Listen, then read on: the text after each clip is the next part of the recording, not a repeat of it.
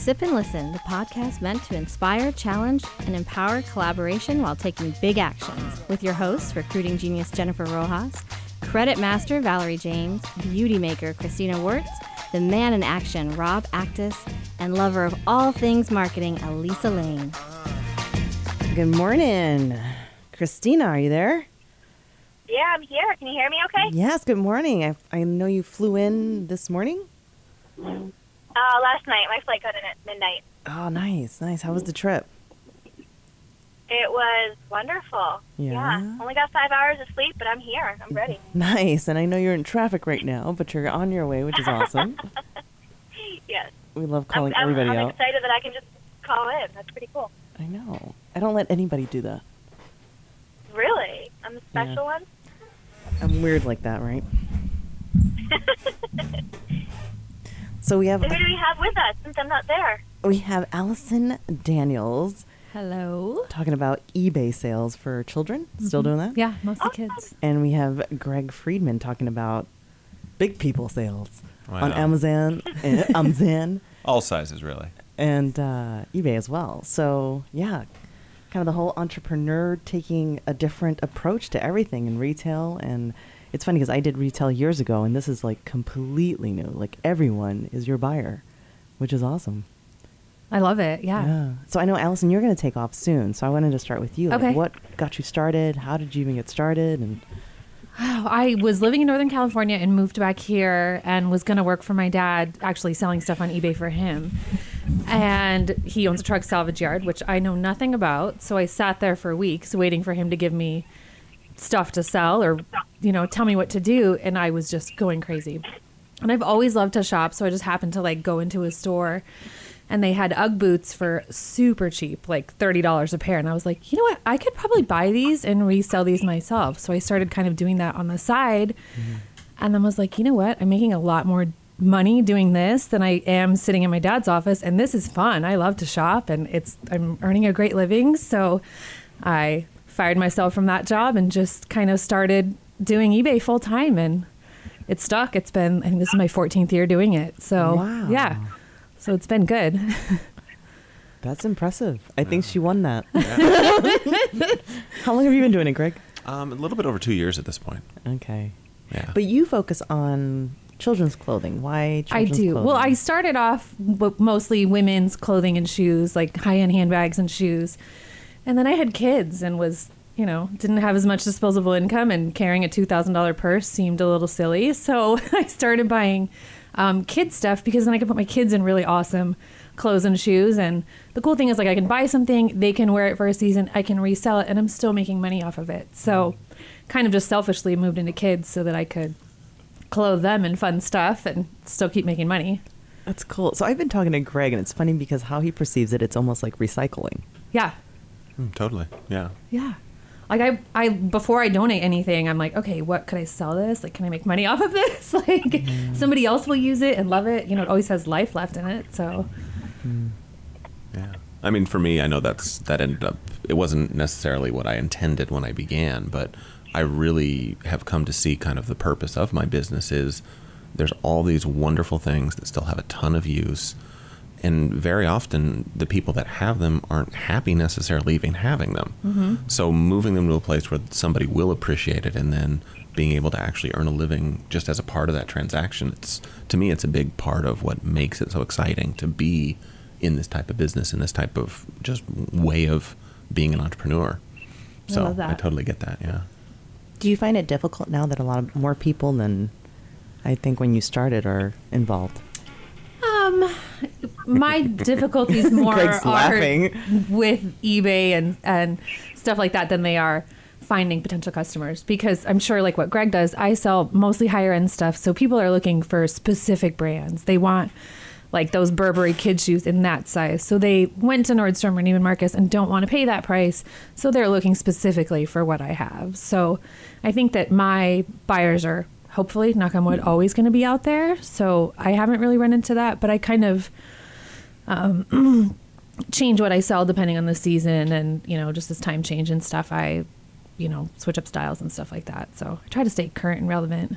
And where do you buy? Are you going to give us the secrets? No. Why? Why would I do that? Yeah. See, Greg's a nice guy. I know. so Greg tells me all the secrets. Well, so I actually do have a very, very different viewpoint on that, because when I first began, like I was shopping at, Ross and TJ Maxx, and like probably within my first month or two of really getting started, I found a couple other sellers out in the wild. Mm-hmm. And like for me, I was like, oh, hey, let me just, for me, I'm open. I'm just going to want to talk about it. And they were very kind of hush-hush, like didn't want to say what they did, didn't want to say how long they'd been at it. And then I was like, oh, okay, like that's just clearly what you do in this. And it made sense in the, if I'm going to a certain place and finding certain things, I don't want to share necessarily. But as time went on, what I found was people were, as soon as I shared just what I was even up to, people were interested in learning more. Like, oh, you shop for a living? Mm-hmm. Tell me more. Like, I think there's probably a significant portion of the population that sounds like a really fun thing to do. So what I began doing was really just taking people out and literally training them in what I do. That's awesome. And I found that for most people, once you actually showed them the reality of what it was, they thought, oh, okay, like this isn't for me. Right. I have experienced that as well. Perfect. Or there's 3 other people in town that I showed what I do, selling through Amazon and eBay, mm-hmm. that picked it up and ran with it. As an example, my cousin has actually grown his business to be bigger than my own, and he shops at completely different places than I do, and most of what he does is in kind of the toy and games area. So even though I took him out and literally showed him like the product that I was making most of my money with, he just picked it up and iterated it into something different. To me, there's incredible value in sharing what I've been doing, because bringing somebody else in, they're going to have a different perspective. Mm-hmm. High fashion is not part of my everyday life. So people that are interested in shopping have a perspective, they have information and knowledge that I don't have. And there's entire brands that I've been turned on to just because of somebody that I shared my business with. Mm-hmm. It's like, oh, I know that brand. That's something that's and then now that's suddenly in my repertoire. So for me, actually, I have found my ability to be successful expands the more that I share what I'm up to with people that are just casually interested. It's interesting because I also know you have a very unique way of keeping track of everything too. Like you love the spreadsheet world and keeping track of it all. Is that something for you too, Alison? Yeah. I have to be super organized. Because I think that's definitely key. Like knowing what's there, your profit margin. I mean, it's all of that. Mm-hmm. So in the world of collaboration, I'm a member of a business networking group, and I met with a financial planner, just general get to know him, and I began explaining my business. And for him, he has history in like the commodities markets, like trading on the Chicago Mercantile Exchange.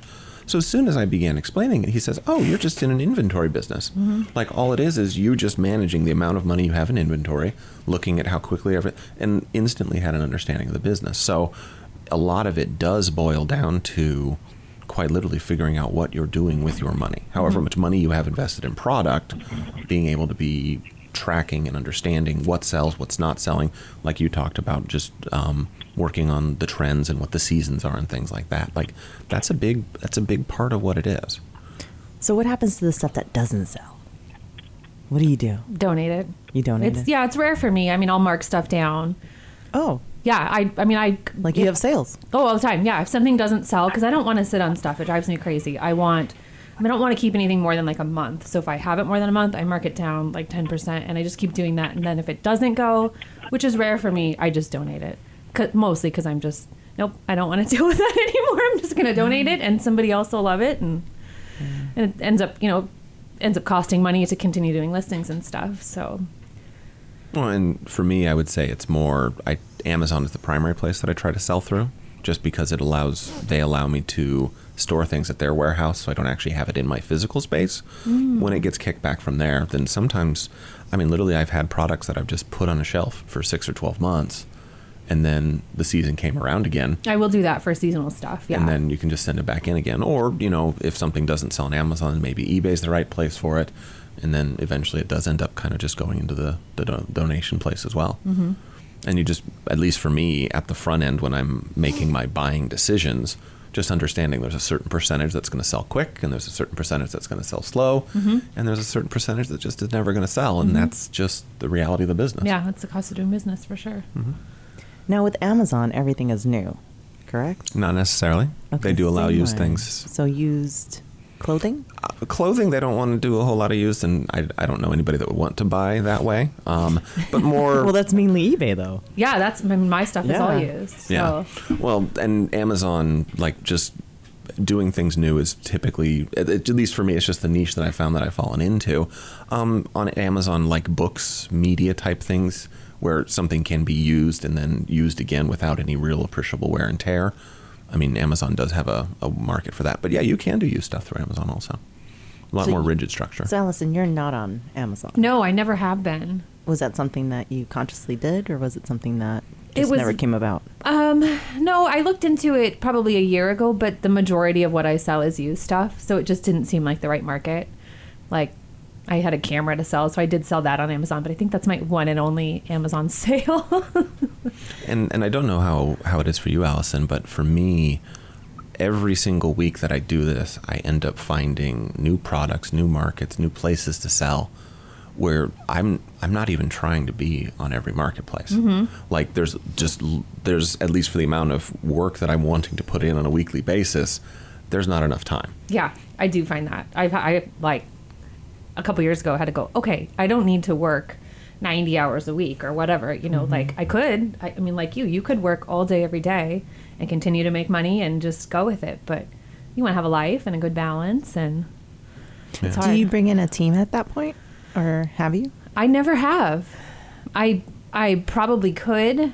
I think some of it is just control for me, and it just I don't know what I would have somebody else do, and I don't think volume wise I'm there. I wouldn't be opposed to it, but I haven't felt the need is enough to justify the cost. How about you, Ben? So for me, again, and just being connected into a business community, there's always been a conversation of how can we help, how can we contribute. And once I reached the level of I'm working the amount of hours that I really want to work, okay, where is there to grow from there?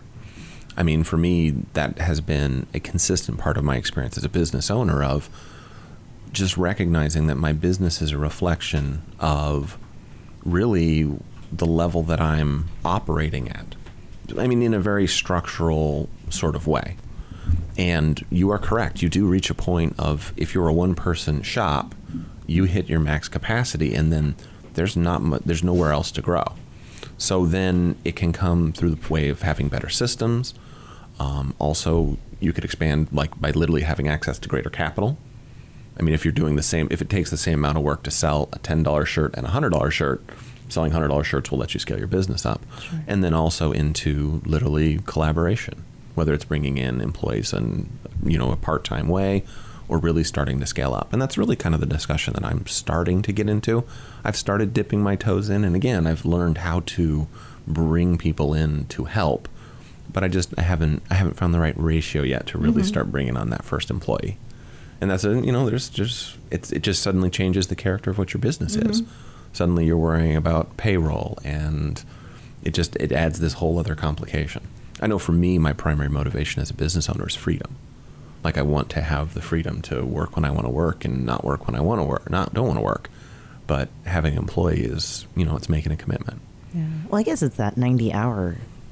Which I don't do anymore. Yeah, but I mean, like, I wouldn't be able to see even doing that for a week, let alone having that being the structure of the business. It was early on, and it was just so exciting. It was exciting to be making money, and it was exciting to be my own boss and be in control of everything and make my own schedule. So it was just, I just was go, go, go, go, go. Let's keep going. And then I was like, okay, wait, I haven't taken a day off in how long? Like, I gotta just simmer down a little bit. So it's that pace that you can maintain versus totally, which was not realistic. Yeah.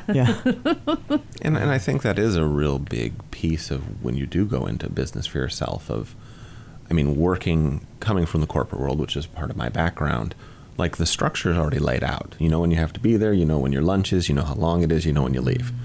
Not having any of that structure, there's a lot of freedom to play. And I think it's a very natural process for entrepreneurs to suddenly throw their balance completely off. For me, it went the other way. Like suddenly I had the freedom and no boss, so I didn't have to do anything. So I didn't necessarily do anything for a while, which, again, also not a very sustainable strategy. Mm-hmm. And then you just, over time, you have to just iterate and try things and figure out what the right balance is. What's the right amount of time of just little self-care? Yeah. Like if you're a one-person operation, you have to maintain your own well-being physically, mentally, and you've got kids else. Too. Mm-hmm. And if you get sick, then what? Yeah. You got to balance it well. Yeah, the only dependent I have is a tree, and that's the level of maintenance that's a lot I of can work. handle. I don't know. A tree. Thought a plant would be busy enough, but no, it's a tree. It's a full-on tree. What kind of tree is this? The tree has a little bit of a story, just because it was my grandfather on my mother's side passed away probably about 10 years ago, and some of the family members bought a tree, which my mother then was very, like, whenever she traveled, she kept it. Then I had to come over, and then when she traveled, I had to take care of the tree while she was gone. And then she decided to move to go be with the grandkids. And then my actually taking the tree on was something to be actively managed before she was able to leave. So yeah, it's a tree with some history at this point. What kind of tree is this? The giving tree. We need details. I also need details. All I know is it's a tree and I water it. And well, you're keeping it alive, so that's good. Well done. Well done. Someday I'll be able to have a pet again. We'll see. Is this like a bonsai tree, like an indoor tree, or like an outdoor? 5 or 6 tree. Indoor tree, about 5 or 6 feet tall. Okay, got it. I will provide a reference. Can you send us a picture? Yes, yeah. I will provide a reference picture. I'd like to talk to you about business stuff, but I really want to talk about the tree. Wasn't part of my intention of what we were going to talk about today, but here we are anyway. It's all about growth. Here we are. So, Greg, you said one of your main desires for being in business for yourself is the freedom. Mm-hmm. So what do you see since you've been in business for yourself has opened up for you as far as that freedom? Like, I know you said you've been trying to find the balance, but like, what does that look like? What kinds of things have you been doing in your life? So for me, taking care of the tree. Taking care of the tree. Which, yeah, that's top priority. Yeah, it's top priority. No. Honestly, for me, it comes from a place of really wanting to be of service. Yeah. That to me has always been what my motivation's been. Back when I was young and had no idea how the world worked, I thought, I'm going to go into management. That'll be the best way for me to be of service to other people. Just because I know, I have a very strong technical background. I'm left-brained, I think, but people is really where my heart has always been. Mm-hmm. So for me, when I got the opportunity to go into business, it allowed me that real technical background where I could just spend, for me, my business is math. Like, I don't see fashion. I don't see what looks good or doesn't. Like, I just see math. Mm-hmm. But it really created time for me to volunteer in my spiritual organization, mm-hmm. to serve in the networking community that I work in, or that I'm a member of. I was a member and then moved to become a director, basically supporting other chapters of small business owners. And also kind of really attending to my personal growth. Mm-hmm. Landmark Worldwide is an organization I'm associated with, and I'm very happy to give my time there as well. So, mm-hmm. How about you, Alison? Where do you see your freedom kind of coming in, and what's your outside fun?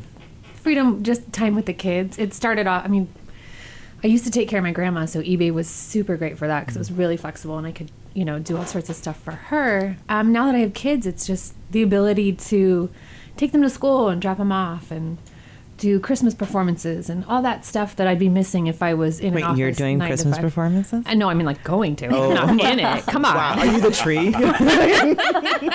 If you need a Christmas tree, I have one available. I know a guy with a tree. No, but being able to attend all that stuff has always been super important to me. Mm-hmm. And just having the freedom and flexibility to be able to go do that stuff and not miss out is super important. And my kids are little, and I think that they'll hopefully remember that I'm there and I'm present and able to be there for them. Oh, not only awesome. That, but they have a mom now who's just like the embodiment of being an entrepreneur and a leader and being able to provide all that. So imagine how your kids are going to grow up in that environment. That's true. Hopefully they'll be hustlers. Huge. Yeah. Whoa. In a good way. I was thinking boss, but all right, hustlers it is. I think that's part of being a boss. You have to be a hustler. You've got to have that drive and the go and be a go-getter. I saw Greg flinch there, but Do you agree? Is there agreement? It just got loud. That was really all. Okay. The bosses showed passionate. up. That's funny. So what do you think, Greg? Do you think you have to be a hustler to be a boss? Yeah, I do. I mean, I know for me that has been one of the biggest challenges that I've had to face in the road of entrepreneurship. For me, I was always, just the background I was raised in was one of that the plan to be successful is to go to the most complicated technical school you can, work for the biggest company you possibly could, be there for 40 years. And then when all the finances are kind of taken care of, then you can really figure out what you want to do with your life. And that just never worked for me. Mm. So, okay, well, if the whole corporate thing's not for me and I'm so touched, moved, and inspired by the possibility of being my own boss, well then, okay, well, what's that look like? I had no idea when I started. I had no idea what it would take. And, to me, I understand for some people it occurs as like the hustle. To me, what it really occurs as is like this great simplification. When I worked in the corporate world, things were complicated because you had to handle you have a boss and they have a boss and they have a boss. And there's 3 layers of people that you have to, if you want to be truly successful, understand what they're looking for and what they want and just really kind of figure that out. Then you have coworkers. And then for me being in kind of a middle management role, well, then I had employees. So now I'm suddenly in the middle between all of these separate people that just want to come to work or be with their kids or go out on the weekends or whatever. Like it suddenly to me, I felt like I was being tugged in 100 different directions. When I really began getting deeper into being an entrepreneur, I found that my life just got very plain and very simple. And I mean that in a very, very positive way. Mm. Like, if my process is to go shopping to find things that I can sell, prepare them to be shipped, and ship them. And that's it. And then when I'm done with that, I do it again, and then I do it again, and then so to me, like the hustle to me is just a result of things getting really simple, of just cutting out all the extraneous noise and really figuring out what matters.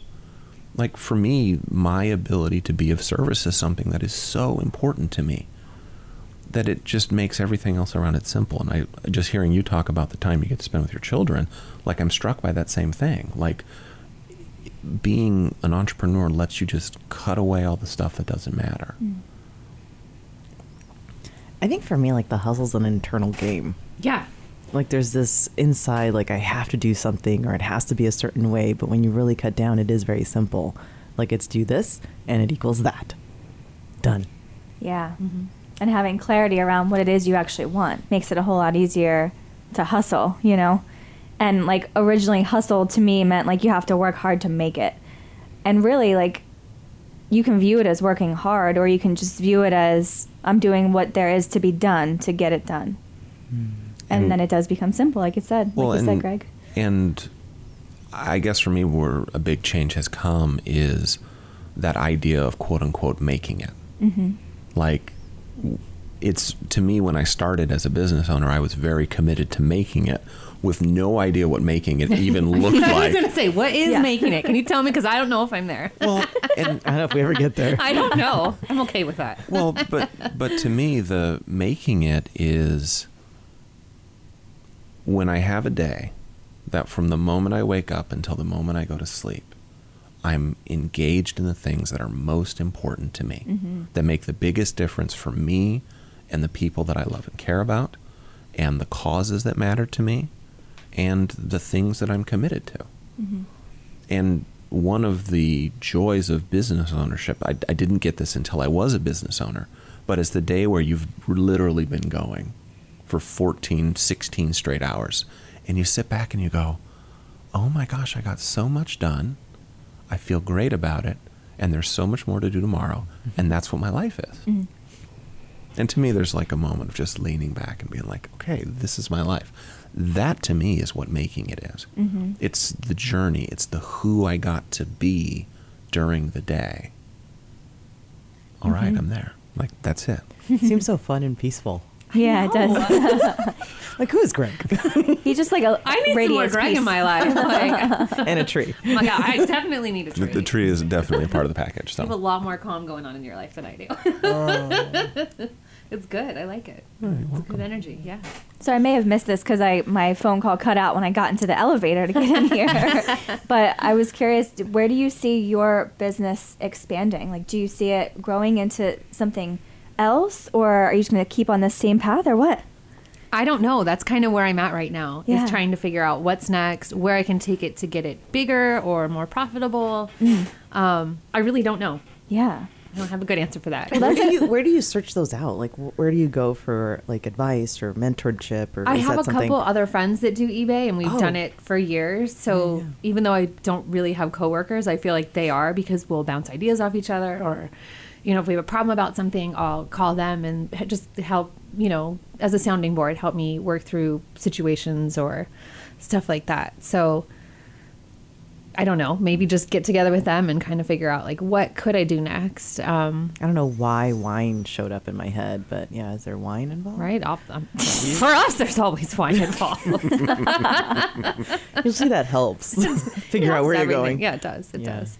So I don't know. I don't know. I'm doing more stuff, working with Everardo in the photo studio, and so I'm not sure where the wind's going to blow me this year, but I'm excited to see what happens. Yeah, that's a cool space to be in. Yeah. I mean, not attached to how it's supposed to look, but just being open for something to show up. Yeah, I'm excited about that. Yeah, and in your like collaboration with your friends who also do it, like all of the ideas can come up and you can see what happens. Yeah. That's neat. How about you, Greg? I know you touched on it a little bit. I heard you, but is there anything else there for you? Well, actually, what you just were pointing at to me has been one of the great joys of being a business owner, is having that not attachment, that freedom to really just explore things as they come up. And not only that, but to really let go of things that don't necessarily work anymore. I know that there's products, like the first year I was in business, I mean, I don't mind saying this, like I would say probably 60 or 70% of what I did the first year was mostly craft paper. Like, literally, I'd go to Hobby Lobby when stuff was on sale, and then I'd sell it on Amazon. Like, that's what I did. And then other people found out about it, and suddenly the margins got worse, and it's like, okay, my business just pivots into the next incarnation, which, like, the next thing happened to be socks. I did a lot of athletic socks, you know, Nike branded socks. I had permission to sell. It was great. And then 6 months later, that wasn't as available. And so for me, like, I feel like even just the business I have, the one wing of it, which is Amazon, has evolved already 4 or 5 times. And that's, to me, a big part of what makes entrepreneurship so interesting, is you get to be in conversations, and then suddenly you find out about something that you didn't know about, and then you can look in it, and then you can pursue it or not pursue it. I mean, to me, it really comes of a feeling of like actively pursuing what interests you, rather than kind of passively waiting for things to come to you. In the corporate world, it felt a lot like I was on standing at the end of a conveyor belt, and I can see things coming, but there's nothing you can do about it. Like, that's just the next thing that's coming at you. Whereas to me, being in entrepreneurship is a lot like if you go to a restaurant all the time and they update the menu every month. So every time you get to go in, you get to open it up and be like, oh, what's on the menu? Oh, they have my favorite. That's still, okay, great, I'll have that. Or, you know, I'm feeling a little exotic today. I'm going to try some of that. Exotic. Well, and to me, like, what's really in the future of my business is, like, I recognize that the business I have is absolutely a reflection of how much I've tried to keep things very personal to me. And I mean, just as a part of being in the networking world, I turn down referrals of business because it's either something that I don't know how to handle, haven't figured out to handle, or I'm literally just at capacity. So there's tons of, I think one of the things that business ownership is really good at as well is it will show you whatever is the thing that's limiting you from moving forward. In business, there, at least to me, it occurs that there's constantly a pressure, or maybe it's just the way I've built my life, to step up to what the next level is. I think if you pay attention, that's everywhere in life. Yeah. Like there's always something that's like, okay, this needs attention. You may want to water me today. Or else. I mean, the tree's kind enough to start shedding leaves whenever it gets to that point. So. That's awesome. Yeah, you got to pay attention. Yeah. Yeah. I like that you pointed to it'll show you like where you need to grow or what limits you. I totally see that in my business in the salon. What limits me is like my fear of talking to people. Like I'm looking at your hair right now and I'm like, oh my God, her hair is amazing. But then I'm like, oh, I shouldn't say that. Like, you know, but like, why? Why can't I talk to strangers in public and be like, I really want to do your hair. I have a vision for it. I need it done. It's getting a little crazy cat lady-ish. And I'm just like, how much has that limited me? Because I've been in the business for 10 and a half years and it's been a common theme the whole 10 and a half years, my fear of talking to people. And I'm like, I could probably be doing celebrities' hair at this point, not just having a small salon in Scottsdale. Time to face your fears. Salon in Scottsdale. Yeah, a growing salon, yes. Have you seen anything, Elisa, for you that limits you, that has been shown to you? All the time. I mean, there's definitely the hustle, which is funny because it triggered me. I'm like, oh my God, that hustle word. It's just like, oh, who wants to be around me when I'm hustling? But it's definitely getting to that peace within, like knowing that I've done things like this. Like I've owned a clothing store, and it's funny because I'm just like seeing such a, like there was seasonal clothes, there was the ones you had to put on sale, you know how the bottom line is. Like it was just this fun world of keep evolving and keep buying, and the buying trips that you would just score on that thing that was just going to be the hit, and you know you can multiply it by 4 and make a huge profit. And yeah, it was just a game for me. It's such a high when that happens, too. My mouth is watering. It's the weirdest thing. It's the reaction my body has. But, you know, it's just such a fun thing to have. And then I get the whole collaborating. And then who do you trust to actually have these thoughts with? And, you know, and realizing, okay, growth is needed. And in what capacity? And, you know, what am I going to try? And what's the path of least resistance sometimes is just, you know, right there in front of you, and you don't want to take it, which is talking to people. I know. So, yeah, it's all fun. Mm-hmm. It's really, really fun. Mm-hmm. So, Greg, to me, you're like this tranquil, wise monk, right? And I know that you have like bonsai tree. I know you have like these spiritual beliefs, and you know, you said that you have. What did you even say? You have a lot of stuff going on with your spirituality. Can you share something about that? Well, I mean, I say a lot of things, so I don't know what specifically you're pointing to. Well, you said it here. You said, like, I have the freedom from my spiritual service or pursuits or whatever you said. Well, I mean, to me, in this, so I wax philosophic very often, so I apologize ahead of time. But, so all of us in this room, either in our purse or in our pockets, has a device that has access to more information than has ever been available before in the history of humanity. Anything in the world that we wanted to know, we can now know. Like, quite literally, you can put the checkbox on that, like, knowing is completely covered. But what we, as individuals, as a collective, as a community, are doing with that hasn't necessarily, to me, risen to that same level. So to me, we have this amazing freedom and capacity as human beings to create any world in the world anything that we want in the world now. But our level of thinking, our level of being hasn't necessarily risen with that. So to me, that spiritual, I mean, for many people it'll occur as religious or spiritual or personal or self-improvement, like whatever section of the bookstore you want to be in is fine. But we have the ability, in my opinion, to create an entirely different world than the one we have right now. And all that is between where we are and that is literally just the stuff that we're not willing to let go of.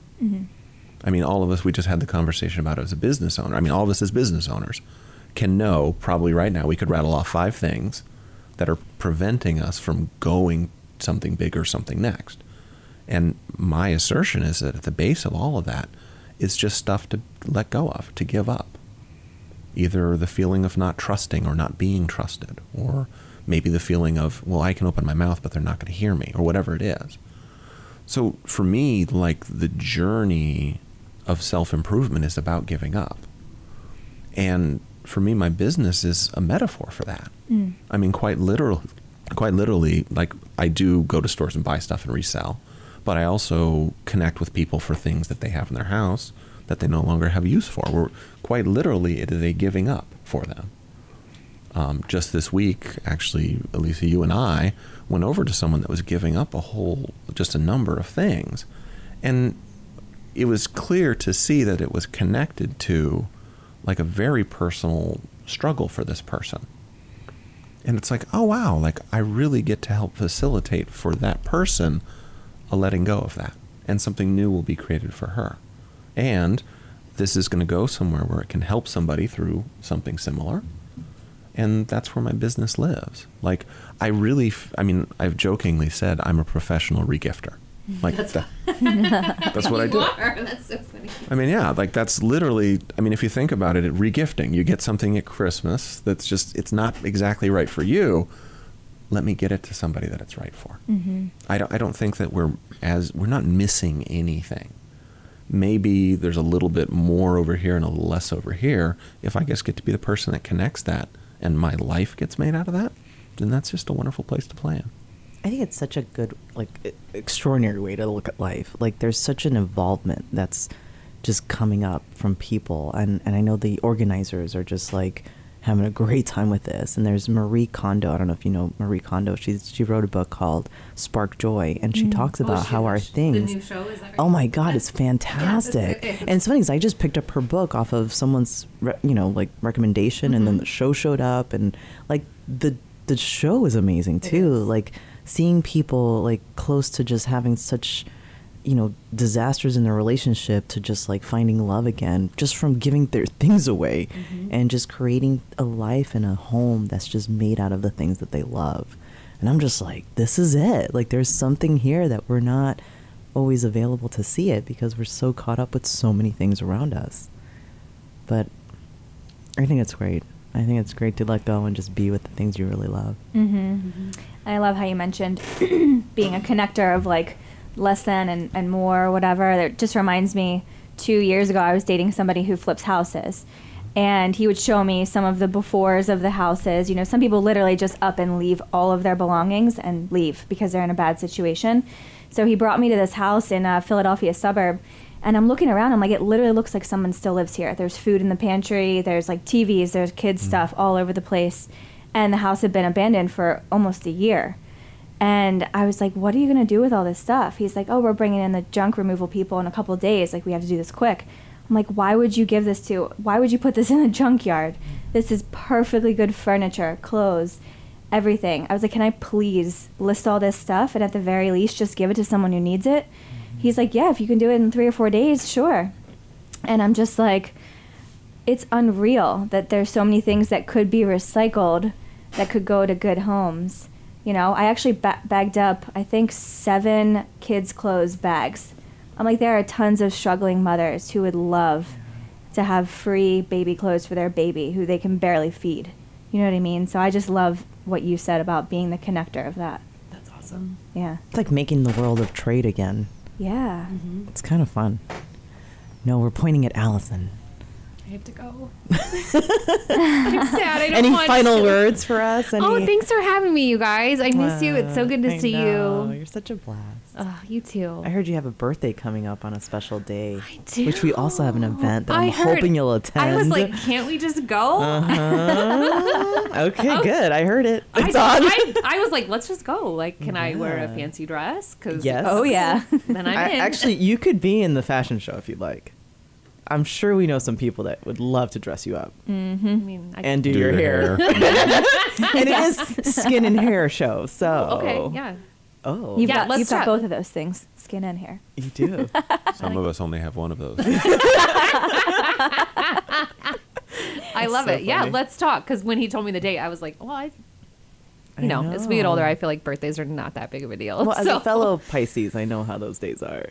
And I actually share my birthday with my mom and my daughter too. That is so We have the great. same birthday. So What? birthdays growing up, it was always just like, oh, when can we all get together this month and just do a big That's thing? what we're So, thinking. Yeah. Our family has like 7 birthdays in February. yeah, we have a lot. So it's just like, all right, let's just some random Sunday get together and we'll do it all in one I love shebang. it. So. You'll just have to join us. Let's yeah, just have no, a big I'm February down. birthday. I'm totally down. That sounds great. Awesome. Thanks so much for sharing Oh your my gosh. wisdom and your Thanks knowledge. for having me, you guys. I do want to connect with you because I feel like I need some more Greg peace in my life. It'd be my A pleasure. little less hustle and a little bit more peace. So I like that. Maybe that's Yes. the name of the show. Oh, that's perfect. Hustle and Peace. yeah, it's pretty good. All right, thank you everybody for thank having you. Nice me. meeting you. We'll see you next too. time. Bye. Lovely to meet you. But we will continue with our peace conversation and the connection of what we bring to the world. And okay, so when Christina mentioned your name, she's like, there's another side to Gret that you may not know. And it's this huge spiritual side. And like, I got to see a little bit of it. And there's also like, you also are vegetarian. Like, there's a lot to you that actually you don't usually share. And are you willing to share some of that side? Well, I mean, it's been shared currently now, so sure, yeah, let's go for it. As I open the jar. Yeah, it's okay. So for me, and you know, I've always had I've always been a very sensitive, emotional person, which I figured out at a very young age made me really, really good at speaking to people. Just because for me, I was able to really connect to what they were feeling. Like, really, empathy is something that's strong for me. And it just allowed me to really just get connected to people. I've always been somebody that people feel safe with, and I really work at kind of cultivating that. So as I was younger, like in my spiritual journey, I was raised Catholic, which didn't work for me. So since that didn't work for me, but it did work for these people that were important in my life, I assumed there was something wrong over here, which kind of led for a bit of a search for meaning. The first place I ended up doing that was actually through the martial arts.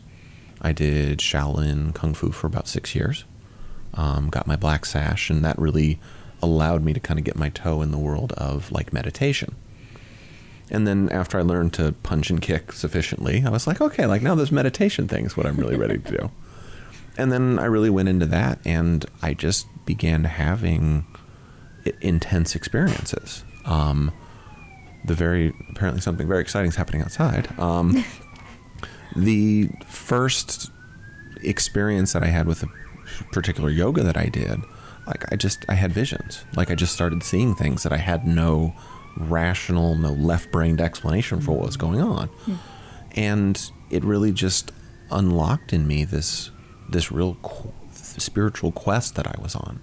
And I followed that for a while, and it really helped me get to almost like a place of emptiness, which a lot of meditation is designed to, just to clear everything away and reach a place of peace. And then that was kind of it. Like I could get to peace, and then whenever I opened my eyes, the world was there again.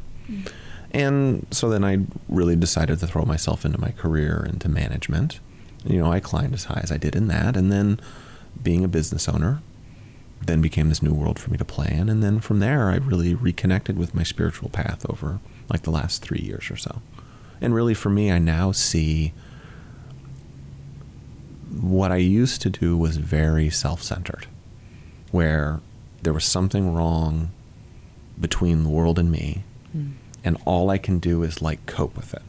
Like that's what it is. My job is to cope. That's where I used to be.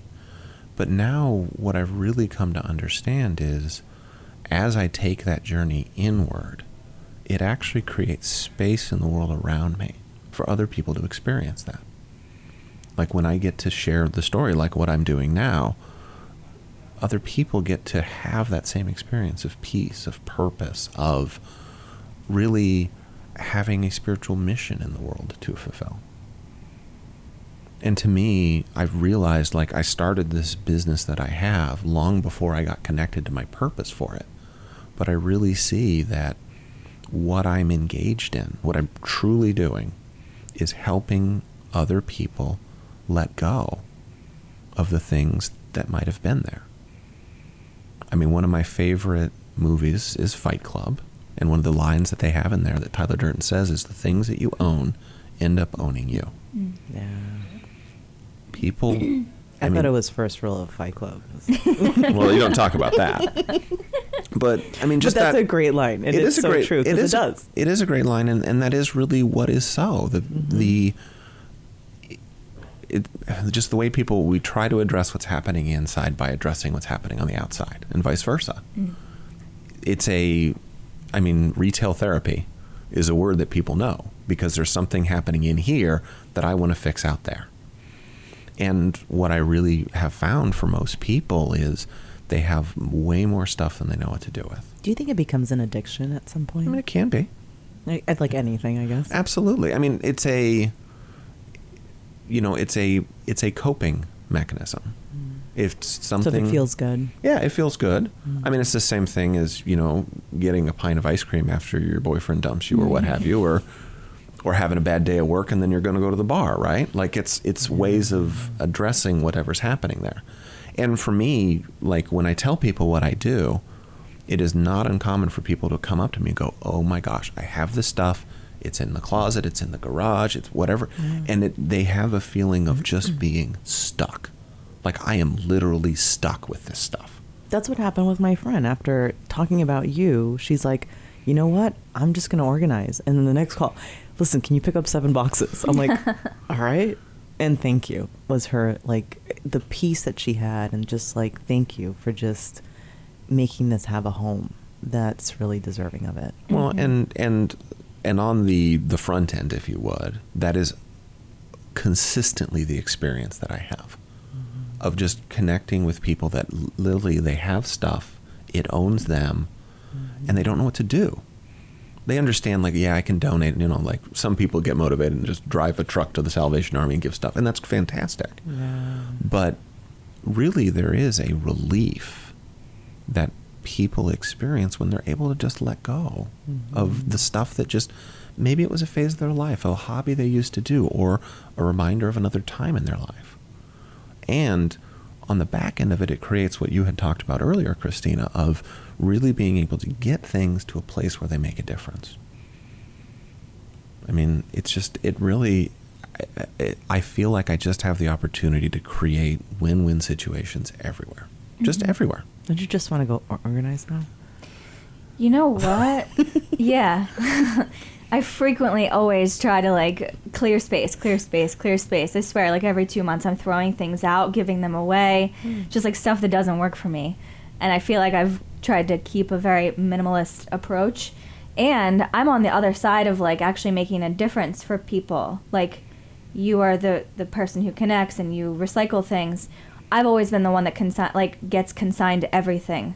Like, when I look at my room, I didn't buy my dresser. I got my dresser for free. Wow. My bed frame, my mattress. Some people would not use a secondhand mattress. I don't care. This mattress was slept in like 10 times. And a vanity and a chair. And literally, it's all recycled. Like, it was once someone's, and it made a huge difference that I was able to get it either for free or super cheap. And then I'm able to just have these things that are perfectly good. And I didn't have to spend $1,600 on a couch. I spent $200. So, like, to me, it's always made a huge difference because I've grown up struggling as a young adult. And had those things not been available, I would have struggled even harder. Yeah, I get that. Yeah, and same thing with my mom growing up, too. Single mom, working 3 jobs, no other support system, really. And just so I could have a new pair of sneakers every year. And she has... been fortunate to have been given things like that and been consigned and recycle things and all that stuff. So your vision is real and it helps people. Yeah. Well, and even you can see this. I personally am not much of a social media person, but I know there's a whole world of people that are in the space of finding things that were maybe new or old or used, and then in the world of revamping them or repainting them or like that whole, and again, it becomes a place of self-expression for them. Like if you IKEA hacks, I think is what they're called, like where you literally can get stuff from IKEA and then it's the painting and the combination, then it becomes really this place of just self-expression. There's so much potential on just both sides of the equation. I truly feel blessed to just be able to be in both of those worlds and really connect across them. So, wow. There's like so much potential with that too. Like there's so much you can do. Like I'm just thinking of like organizers you can reach out to and just connect with them and collaborate and just. So then it just becomes a conversation of what's in the way for me that I need to give up, so that I can, or grow acquire that a warehouse at this point, because that just would be the next step. Yeah. Mm-hmm. Well, and having a huge team of people. Mm-hmm. And like what I see for you, Greg, is like even taking it virtual, actually creating a virtual course on how to buy and sell things to make a living. Yeah. I mean, there's tons of, I'm not going to stereotype, but like, you know, stay-at-home moms, people who just like want to do something, love shopping, all kinds of stuff. And if they could just purchase a course to teach them how to do that, I mean, then you have the scope of the world. Instead of just the people you take to these stores and teach them, you could teach them virtually. You might save a lot of marriages. Well, that's certainly a wonderful thing. And I was grinning widely as you were saying that, because the way that I actually got into this was from a family member who was a stay-at-home mom looking for something to do on the side. She actually began originally, like all the lady folk in my direct family are crafters, you know, quilters, or they do all sorts of stuff. So one of them had a business on Etsy for a while, literally, where she was making bracelets and had a metal stamp, and like she just did that for many years till eventually just got, you know, kind of sick of it. And then, okay, what's the next thing? That's where she learned about people that are selling on Amazon. She had been doing that for about 6 months, and when I heard about it, you know, my other sister directed me to her, and then that's really kind of where I got my start. So really I did come from somebody from that, not necessarily a struggling perspective, but really looking for that different alternate way to make a living, to interact with the world, and just definitely coming from that reusing, you know, just finding a second life for things. So Totally. Anything else? No. It's been an awesome conversation. Oh. Well, and just even, again, hearing like what happened just right here, both the two of you have a vision for what my company could be, bigger not necessarily, but bigger than what I currently hold for what it is. And that to me is really one of just the biggest things about collaboration, is when you share what you're up to, people are going to see, they're going to have a different perspective, they're going to have a different vision, and that can really be just a huge advantage for a business owner. Yeah. If you're ever curious about where you're stuck, share your business with people, because they will inspire you, they will see the things that you don't see, to really let you find what that collaboration is. Share with people you actually want to be similar with. Okay, well, I give that out because I think there's certain times that I've shared that it's just gone down, like, forget it, don't even do it. My experience has been that if you are in the world of entrepreneurs, that generally they understand what it's like to really have to be the person that builds their life every day. So they're generally going to start looking at it, and you know, I get no shortage of unsolicited advice, and that's okay. But again, it's giving you the perspective. You know, I mean, people have opinions, but at least for me, there's so much value in getting those different perspectives to help you see the things that you can't see yourself. Yeah.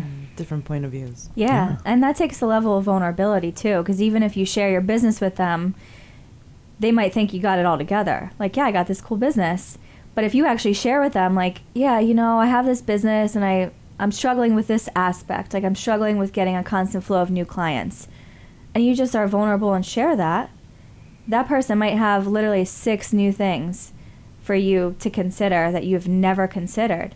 Or they could be like, well, you know, it seems like you kind of come off a little insecure. Maybe like finding some confidence and being able to ask for that business. So it's like they have new ideas of who you need to be that person, and also some new actions for you to take. So there's a piece of vulnerability in there too, I think. I like that. And with that, our show is done. Complete. Thank you, Greg. Thank you, Alison, out there. Welcome. And just go clean something up and donate it, or give it out, or sell it, or recycle. I'm going to go do that when I get home. All right, I might join you. Okay, perfect. Have a great week, everyone. Thanks, guys. Take care.